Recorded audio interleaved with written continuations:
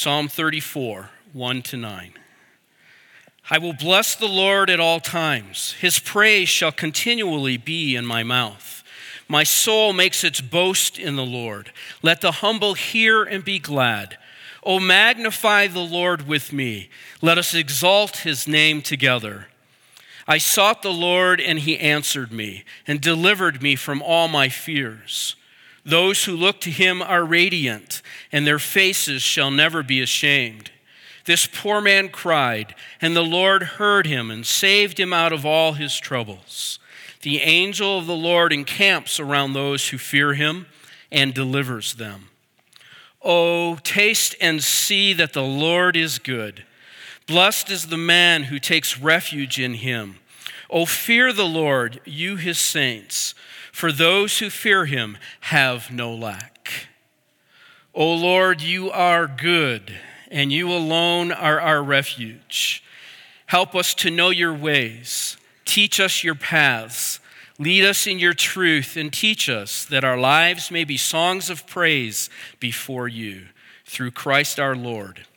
Amen. You may be seated. Thank you, Don. Good morning and Happy New Year. Thank you. My name is Steve Kammer, and I work with our college students as well as our resident seminary program here at the church. And it is really, really good to be with you this morning on the first Sunday of 2020, the first Sunday of a new decade. I know for me, the fact that it's 2020 has a little bit of a unique significance, and it has so for the last 28 years. Back in 1992, I had just graduated high school. I was in college, and if you were alive then, you remember that in 1992 was a big election year. And my friend Kelly Mulholland and I, who I think is actually crazy enough here this morning, and along with several others, were pretty involved in the election. We were helping several candidates campaign.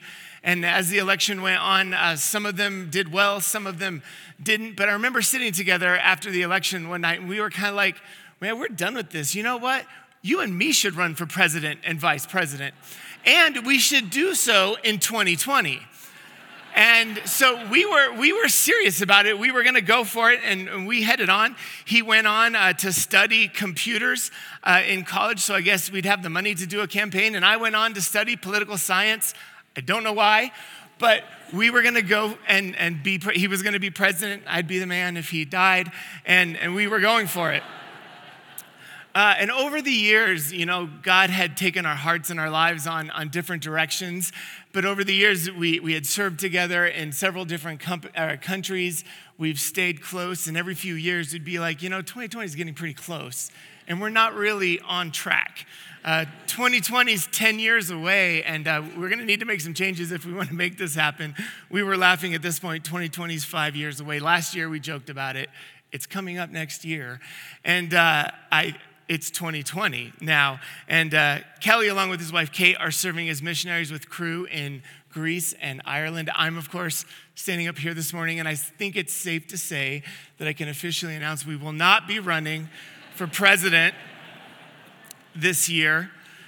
And while a call of God on someone's life to go into politics is as valid a call as any, I can't think of a place I'd rather be than with you this morning walking through Psalm 34.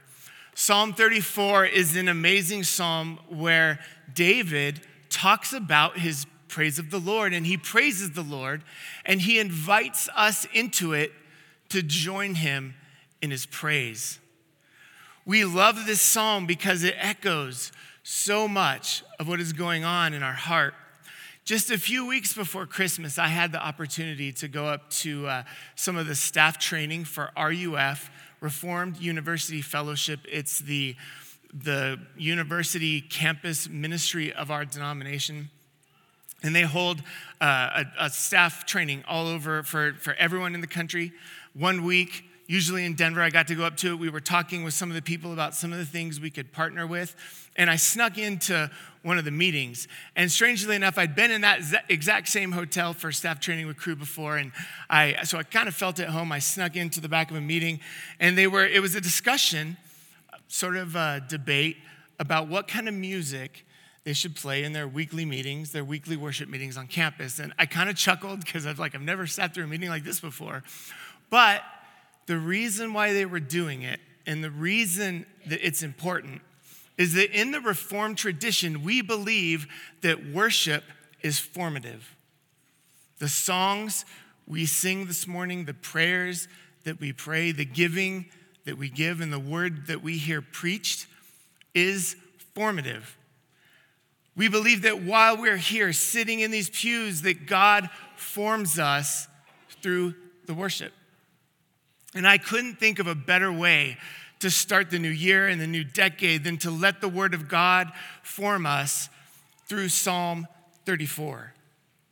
As I mentioned before, Psalm 34 starts with David talking about his praise. He says, "I will bless the Lord at all times. His praise shall continually be in my mouth.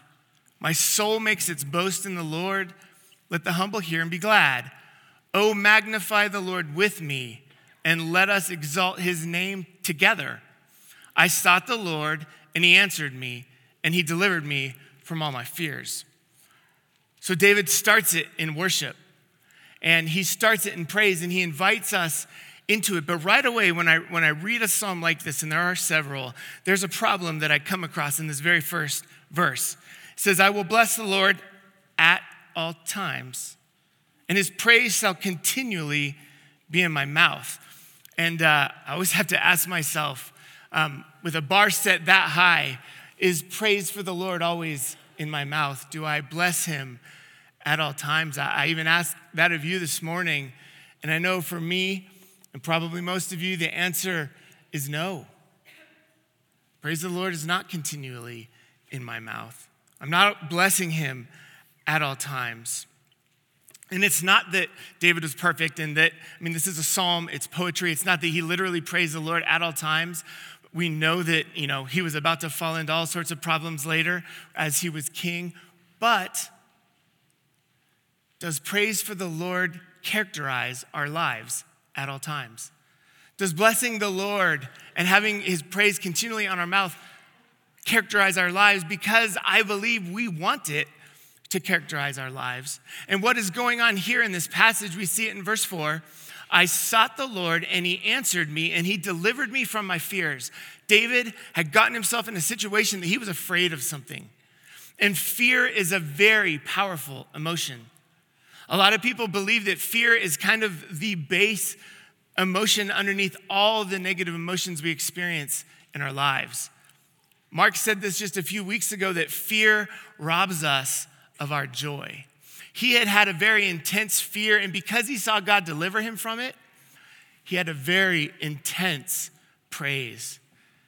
And I want to ask you this morning, as we are walking through this passage and let it form us, what are some of the things that you're afraid of? What are some of your fears going into 2020?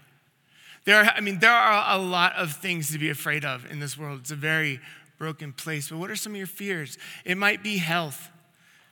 Maybe you have some health fears, sort of like what David had. Maybe it's money. Maybe you fear that you're not going to have enough as the year goes on. Maybe it's a relationship that you want or might fall apart. It might be your marriage. You might be scared for your marriage. You might be scared to obey what you know God's call on your life is. I know for me, there can be lots of times of fear. Maybe you're afraid of what other people think of you. You hear this one a lot, and for years I never really worried about it. I was like, people like me, I don't need to worry about that. But as time went on, more and more that fear crept in. What are people going to think of me? What are people going to think of my ministry? Maybe it's fear of failure. What are those fears that wake you up in the middle of the night? Sometimes for me, it's like the fear that the rug will finally get pulled out from under me, and I'll fail. I'll not be able to pull off the things I want to pull off. I'll be seen as a failure. And all those things I was tempted to believe about myself for all these years will finally be true. Because if you fear, the fears that you have, they will rob you of joy. And I promise you, if they're unresolved, praise will not be continually on your lips. You will not have a life characterized by that. So what do we do with these fears? And this passage gives us at least 3 things that we can do with our fears. And it might not even be fears. If it's not fears for you, maybe you lock this away for later. But what is it in your life that keeps you from praise continually on your lips? The 3 things are that we can take our fears to a God who delivers.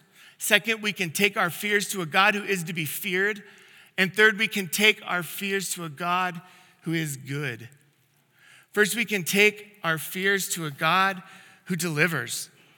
You know, David had gotten himself into a pretty sticky situation, and he indeed needed to be afraid. As Don read at the very beginning of this passage, this is actually part of Scripture. It says, of David, when he changed his behavior before Abimelech so that he drove him out and went away.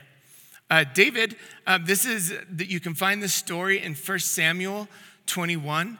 And this is when David had begun to flee from Saul for his life. Saul was the first king of Israel, but actually due to his own unresolved fears and disobedience, he had lost the Lord's anointing as king and it had been given to David. But Saul was going to be king until he died, and David was going to have to wait. And Saul knew this. He was jealous, and he wanted to kill David. So he was pursuing David to kill him, and David was fleeing. He goes first to a city called Nob, and he goes to the priests of Nob, and he actually lies to them. He says he's on a mission from the king when he's not. But while he's there, he says, I left in a hurry, and I didn't grab a sword or any weapon to defend myself. Do you have anything that I could have? And, they said, the only thing we have is the sword that you used to kill Goliath. You can have it. And he's like, sure, I'll take it. And if you remember the story of David and Goliath, David had taken the stones and the sling and killed Goliath with them, but he finished it by taking out a sword and cutting off Goliath's head. So he takes this sword, and then what he does next is pretty confusing. Scripture doesn't tell us why he does this, but he goes to the city of Gath. Many commentators think this was probably a silly move on David's part, but he goes to the city of Gath, and here's the problem with Gath. It's a Philistine city. And the Philistines are the sworn enemies of Israel. And not only is it a Philistine city, it's the hometown of Goliath, who David killed. So he goes into the sworn enemy city, having killed the hometown hero with what on his hip?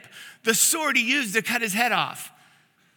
This was not friendly territory. And when he gets there, the servants of Achish, the king of Gath, say to him, he said, isn't this David, the king of the land?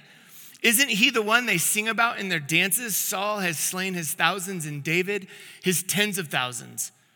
The scripture says when David heard this, he was very much afraid. So he had reason to be scared. And what David does in this instance is he decides to act like a crazy person. He decides to act like a madman, and he goes down to the gates of the city, and he's writing strange things on the gates. And the scripture says that he let saliva drip down his beard, and he looked crazy. And the king sees him, and he's like, this guy is no threat to me. I have enough crazy people around me. I don't need him here. And he lets David go. And David, as he's writing this psalm, sees this deliverance, and it gives him much praise. I'm sure in his mind he had thoughts of many times he had been delivered from God, because we know as the story goes, he's delivered many times. Where have you been delivered? Where have you seen God's deliverance in your life? If you're here and alive, you have been delivered a lot. And you probably don't even know it. But even in your fears, what are some of the things that you're scared of that maybe you saw didn't come to fruition? That God delivered you from it. And here's the thing, we want often God to rather be preventer than deliverer, and he doesn't. He doesn't always prevent trials and calamity and even suffering come into our lives, but he is deliverer. And he has delivered you. If you are in Christ, he has delivered you from the very most thing you needed to be delivered from most: death, sin, and hell. You have been delivered from the thing you needed to be delivered from most. Colossians 1:13 tells us, he has delivered us from the domain of darkness and transferred us into the kingdom of his beloved Son, in whom we have redemption, the forgiveness of sins. You have been moved from the domain of darkness into the kingdom of his beloved Son, and all the things that you need to be true about you, that Scripture says is true about you in Christ, are true in this kingdom. That you are redeemed, that you are a new creation with a new heart, that you are God's beloved, that you're his bride. The things we talk about here all the time, that you're forgiven, that God delights in you. You have been delivered from a place where that wasn't true to a place where that was true, where he will never leave you or forsake you. He's our deliverer. And can you imagine, as you take your fears and the things that stop you from having praise continually on your lips and you take it to this reality, do you not see your fears begin to diminish, to lose a little bit of control over your life? And is it welling up? Are we being formed wanting to praise this God who has delivered us? And secondly, we can take our fears to a God who is to be feared. The fear of the Lord plays prominently in our passage. It's in 3 of the verses 7, 9, and 11. Verse 7 says, "The angel of the Lord encamps around those who fear him and delivers them." Verse 9, "O fear the Lord, you his saints, for those who fear him have no lack." And verse 11 was right after the verse we read this morning. "Come, O children, listen to me. I will teach you the fear of the Lord." Now, this term, fear of the Lord, can be a confusing one. Mark has talked about it often, so I don't want to belabor it too much. But what does the fear of the Lord mean? And maybe even more importantly, what does it not mean? I just finished saying that God is our deliverer, and we've been delivered from everything we needed to be afraid of when it came to God. 1 John chapter 4 tells us that fear has to do with punishment. We'll have news for you. In this deliverance, God's punishment, if you are in him, is no longer an option for you. It is impossible. It is impossible that God will punish you. You don't need to be afraid of God. For a Christian, for actually somebody, if you have been born again, it is inappropriate for you to fear God's punishment because he'll never bring it to you. It was fully on Jesus. It is fully on Jesus. We don't need to be afraid anymore. You might have discipline come into your lives. You might have consequences of sin. You might have pain. I don't think that's something we need to be afraid of. 1 John 4 also says that perfect love drives out fear. And to the extent that we understand God's love, we will understand that any discipline, any pain, any consequences that come into our lives are not retributive, therefore are good.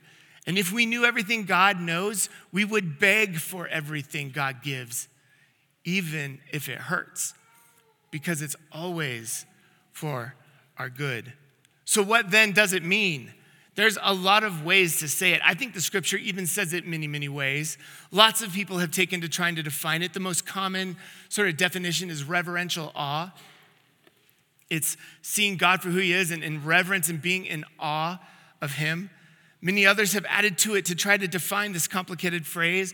One of my favorites comes from Tim Keller, pastor in New York City. He says, fear in the Bible means to be overwhelmed, to be controlled by something. To fear the Lord is to be overwhelmed with wonder before the greatness of God and his love. It means that because of his bright holiness and magnificent love, you find him fearfully beautiful. That is why the more we experience God's grace and forgiveness, the more we experience a trembling awe and wonder before the greatness of all that he is and all that he has done for us. I'll simplify this a little bit for you. Here's what I think it means. It means taking into account all of who God is, his character, his holiness, his grace, his love, his unconditional love for us, and making him number one in your life, period.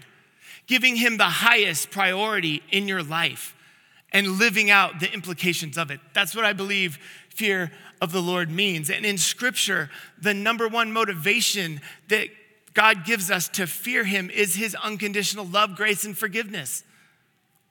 That's why all these words come in like wonder and beauty when you begin to talk about the Lord, because when you begin to talk about the fear of the Lord, because the only things that you put at the number one priority in your life are the things that are the most beautiful, the things that give you the most awe, the things that you at least think will give you the most fulfillment. Those are the only things you put in the number one spot. You even think whatever sin it might be that you find in the number one spot, even if it's addiction, maybe addiction to drugs, you put it there because in the moment of that hit, you're given a sense of wonder, a sense of beauty, a sense of awe. It's a false one, it won't last, but that's what got you to put it at number one.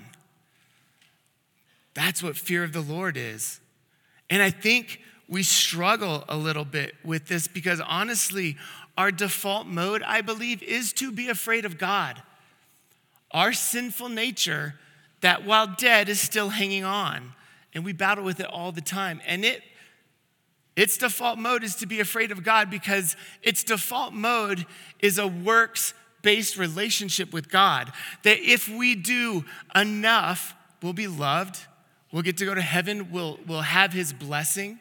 But then if we don't do enough, we won't have these things. And you must want to have a sense of being afraid of God if your relationship with God is going to be based on your works. And I think sometimes we can be a little scared and thinking, you know what? If I have no terror of the Lord, if the sense of being afraid is taken out of this idea of fear of God, then won't I be too cavalier in my relationship with God? Will I not respect our King with the respect that he deserves? And I would argue this: if you actually see the wickedness and extent of your own sin put up against the wonder of a God who has delivered you and loves you like he loves you, there is no way, it is impossible that you will approach God with any sense of being cavalier, that you won't respect him with the respect he deserves as king. Because you will be, my favorite phrase for being fearing God, you'll be blown away by his wonder. Again, I ask, as we look at a God like this, we do not need to be afraid of him, who is beautiful and wonder, and we're in awe of him. Put that up against your fears. Do they continue to lose a little bit of control over you? Are you feeling just a sense of wanting to have praise be continually on your lips? Maybe just even stand up and praise him now. And thirdly, I saved the best for last, subjectively, I think. But verse 8 says that we can take our fears to a God who is good. This passage culminates, even as Don read it, he emphasized it in verse 8. It says, taste and see that the Lord is good. Taste and see that the Lord is good. The call here is not to just know that God is good. The call here is to experience that God is good in the same way that you experience taste and sight. It is not enough for God to just know. It is not enough for God for you to just know that he is good. That's not enough to change you and to mold you and to have praise be continually on your lips. He wants you to experience it. He wants you to experience it. Think of your favorite food. Think of your favorite meal. For me, often during special occasions when we're camping, I buy a big old special steak and I cook it in a cast iron skillet lathered with butter and spices, and I love it. It's amazing. You should try cast iron if you hadn't. None of the juices escape, and my family loves it. And I remember every single time when I take that first bite, think of it with me, your favorite food. When I take that first bite and it hits my taste buds, I'm always like, oh. And I kind of sink into my chair and I'm like, wow. That's an experience of it. Or maybe it's your favorite picture or piece of art, or maybe it's a scenery. I walked out this morning at sunrise and I saw Pikes Peak in all of its glory, bright and pink. And you see it and you're like, wow. God wants us to experience that he is good. And how do we do that? Experiencing his goodness is a work of the Holy Spirit. So just real practically, you can pray that you experience the goodness of God. You can be engaged in the spiritual disciplines.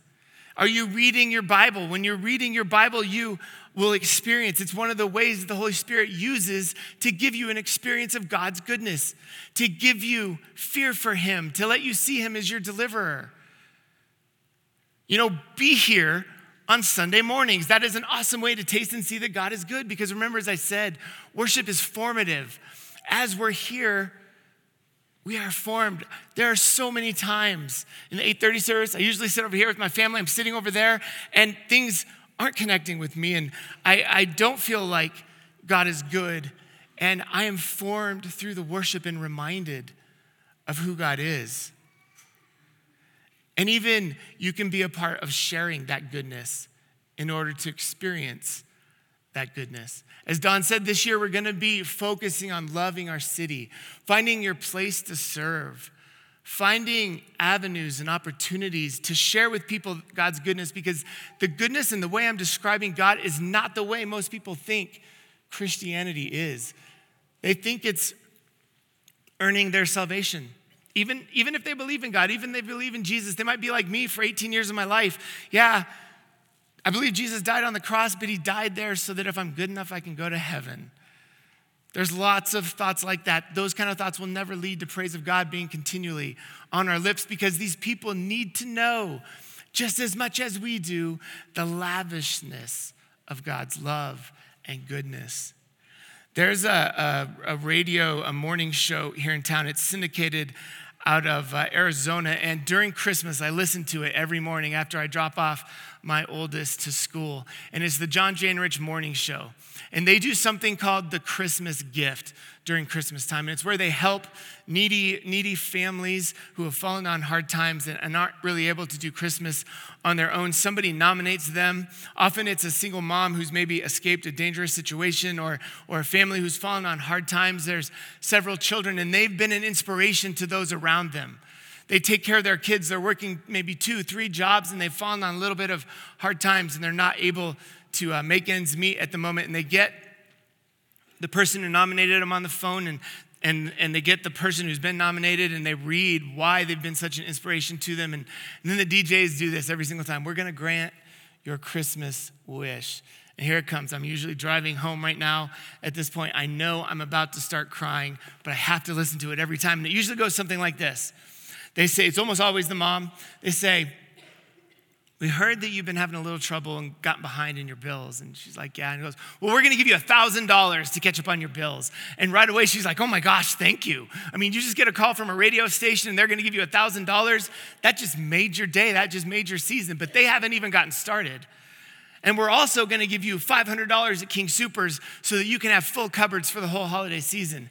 And we heard your kids need some new clothes. We're going to give you $500 at Old Navy to buy them all new clothes. And we're going to give you $500 at Famous Footwear to buy everybody new shoes. And then at this point, she's like, thank you, thank you, thank you. I warn you, they just gotten started. So have my tears usually at this point. But then one of my favorite parts, they go into a section where they've done the research on each of her children. There's always several of them. And they found out exactly what they wanted for Christmas, and they got it.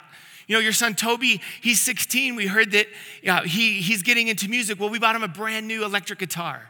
And it's always things that are huge that she could never afford. And this is where she really just sort of squeals with glee, if you will, because these are things she could never get for her kids. And they were going to be given to her. And then it keeps going, hey, we haven't forgot about you. And then they shower a whole bunch of gifts on her. And then we haven't forgot about your whole family. And they shower a whole bunch of gifts on them. Gifts to, this movie theater and this fun spot and this amusement park. And at this point, she's out of words. She's said thank you so many times. She doesn't know what to say anymore. At this point, I've pulled into the garage by now. They're always kind of long, sort of like this story. And the tears are in my eyes. And I'm like, man, I better get myself together. Kendra's going to think I'm having a nervous breakdown in the garage. But there's always one more gift. They say, we heard, your washer and dryer aren't working. Those are really expensive. Well, the local appliance store is going to deliver one to your house in a couple days. And you know what? I love it so much because it is a picture, even on an infinitely smaller level, of all that God has lavished on us in his goodness. And here's the deal. Every single time, without exception, the woman will say either this exactly or something to the effect this is too much. This is too much. I think if we could see fully all of the grace and love that God has lavished on us, I think we'd be the same way. We'd see our sin and we'd be like, this is too much. God, you've given us too much. In the kingdom, in heaven, when we stand before God, we will see fully all that he's lavished on us. And at that point, I don't think we'll say it's too much. I think we'll simply worship like crazy. Praise for the Lord will literally be on our mouths continually forever. And it will be a beautiful thing. You see, on the cross, this shows up in several of the Gospels. When Jesus was near breathing his last, he cries out in anguish to his Father. And someone took a sponge or hyssop with sour wine, often considered vinegar. It's the stuff that even the common people didn't want to drink, and they put it up to his lips to take a sip. I don't know if you've ever drank vinegar before. I haven't. Actually, I've smelled it, and that's enough. But it's very, very bitter. Jesus on the cross tasted both physically and metaphysically the bitterness of God's punishment and wrath so that you would never have to. Jesus on the cross tasted the bitterness of having God turn his back on him as he bore our sins so that you could taste and see that he is good. I don't want to be naive or too simplistic about this because I know sometimes you take your fears or the things that keep you from having praise on your lips or even your sin, and you look at him and you hear from up front, as we do often, we're talking about how much God loves you and how much that should change everything. And I believe it's true. I believe it is the way to see your fears diminish, to see them lose their control in your life. But I know for everyone, it doesn't work. I've been there at times, sitting in the pew, scared of something, and the love of God does not feel comforting to me. First of all, it takes time. I get it. I've sat across the table from many who are struggling either with their sin or a fear, and the love of the Lord isn't comforting. But here's the thing. I don't mean to be too harsh here, but if everything I've said put up against your fears or whatever's keeping you from praising the Lord, if at least over time, if it provides you no comfort, if it does not help the fear lose its control, the God who we've been talking about this morning, the God of the scriptures, in that moment is not your God. Doesn't mean you're not a Christian, but in the moment, he is not your God because you have put something above him. You were not fearing the Lord at the time. You have put something higher than God as a bigger priority in your life. Let's say it's money or your job. If it's up here and you fear that you're gonna lose it and things begin to disintegrate, when God's down here on your priority and he's down here saying, I love you, I'll take care of you, I will never leave you or forsake you, it won't help because you have the wrong thing as the God in your life. And the good news is, he's the same God I've been talking about. He is deliverer. He loves you. He is good. You can come to him and repent. That's why we do a confession of sin every week here. You can come before him and repent. And I promise you, in it, you will taste and see that he is good. And I hope and pray this morning that we have indeed tasted and seen through the worship that we sung, through the meditation on Psalm 34, that we have been formed. And in a moment, we're going to sing How Great Thou Art. And I pray that you would praise deeply because you are tasting and seeing that God is good. Let us pray. Heavenly Father, O Lord, we do long to taste and see that you are good. And Lord, you indeed are good, and we lift you up this morning. Lord, as we think about our fears, as we think about the things that distract us from praise and worship of you, forgive us of those times that we put them ahead of you. Lord, we pray that you would just enliven our hearts, that we would indeed fear you, that we would be blown away by you, that we would see you as deliverer and see your goodness, so that indeed praise would be a characteristic of our lives. And we pray this in your name. Amen.